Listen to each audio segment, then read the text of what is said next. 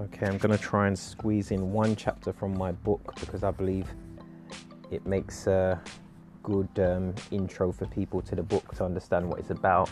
The synopsis that I've given can't really describe the book enough because it's brief, but going through one chapter should give people a good idea what it's about, and if it sounds good then hopefully people will like it and look into it. The audio or the paperback, you can still get it free if you're an Amazon Prime member, I think, or borrow it from the library, the Amazon library, for free.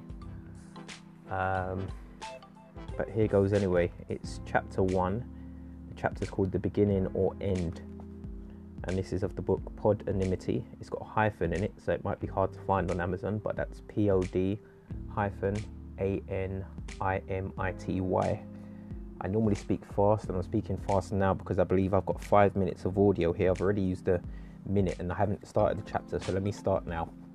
So it says death normally gets the final say in all issues, but not in this world or time.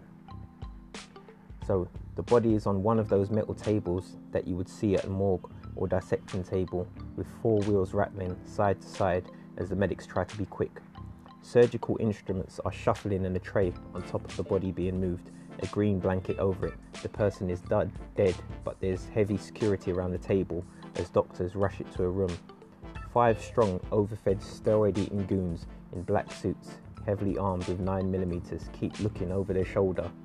They know their boss Kingsley can come back from this with the help of technology, and he can rule his patch as he once did. The rival gang Carlitos done their best to take him out in their last shootout. In this world, if you still have your brain and spine, you can live almost like it never happened. It's 10:16 to be exact. The body being taken through the downtown hospital is a cold slab of meat to most, but this is no ordinary dead body. It's a well-known criminal, Kingsley. There should be no urgency, but there is. The doctors have 10 hours to get the brain and spine out of the body and into a pod for the process to work. Any longer than this, and there's various issues of malfunctioning and rejection of tissue that can take place. A pod sounds small and cute, but we are talking about a high-tech piece of machinery. The doctor wipes his sweaty brow with his back hand whilst working on Kingsley, knowing they can't make any mistakes. The body is cut open with an electric handsaw, buzzing away much like one you would cut wood with, right down the middle, from the forehead down the throat, center of the chest cracking open, the breastplate, and stopping just before the groin region.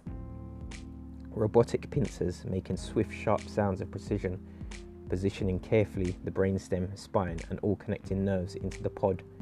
Then, like a circuit board, all necessary nerve endings are connected through an adhesive substance. A jelly-like fluid is used to fill the inside of the head to cushion the brain from any damage. The last part involves putting the nanobots inside via the mouth entrance, where they spread throughout the body and are being watched closely on a monitor to ensure they go to all areas. There is also the issue of money. Who wants to miss out on a payout for helping a wealthy criminal? Everyone with street intelligence knows there's good money to be made. The medics know there's a lot of money to be made if they can keep him alive, so to speak. The term people use now is reborn. The external or outer body is referred to by many as a pod. The medics risk a backlash from rival gangs for saving a perceived threat, but the money makes it tempting, where they can disappear to a different country or just live in anonymity in a wealthy area. Or, of course, there is the option of being reborn themselves, but many gangsters are ensuring this doesn't happen by shooting the brain or severing the spinal column of doctors that help rivals. Of course, Kingsley had his robot pod on standby with all the illegal money he made through his strip clubs that laundered drug money. It's one of the first things the rich now do. Book an appointment, have your face mapped on a computer, body and face measurements taken with vocals, weight and height, eye colour, all the details to make a sufficient pod replica. Kingsley's option isn't of a replica. Why come back as a well-known criminal when you can be someone else? To the rich, it's like a life insurance that pays out with them still being alive because they feel they've cheated death, as long as they can keep the pod going. The pods simply need charging once a week, which you don't forget due to system warnings during the day and night. It's not a long process. It simply involves sitting down and plugging in a USB-sized wire into the belly button area. Oh, I can go over 5 minutes, people, so I'm still going to read on. I don't know how long it's going to go for, but anyway, back into the story.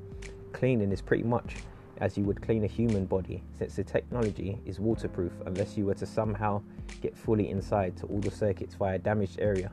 But any damage sustained is reported back to the company's AI system, Bertha, and alerts are sent to the user. Are you sold yet? Do you want one? The whole issue of knowing if a person elects to come back as someone else arose due to an instance of a man coming back in a different form that resembled someone he thought his wife was interested in, and their relationship grew, but he murdered her based on his jealousy when he felt she was acting more favourably to his new body than how he was treated when he was alive and a proper human.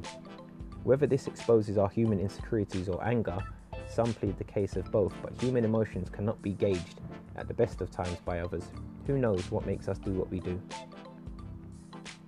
Okay, there is still quite a lot for that first chapter for me to get through, probably 2.5 pages, but it's small print, so it's quite a lot. Yeah, for those who don't like small print, I guess you can get the audio or use another means to see the print bigger. But that's most of the first chapter, giving quite a bit away there, but hopefully that was interesting to someone and makes you look into the book at least. So that is that. And leave feedback, people.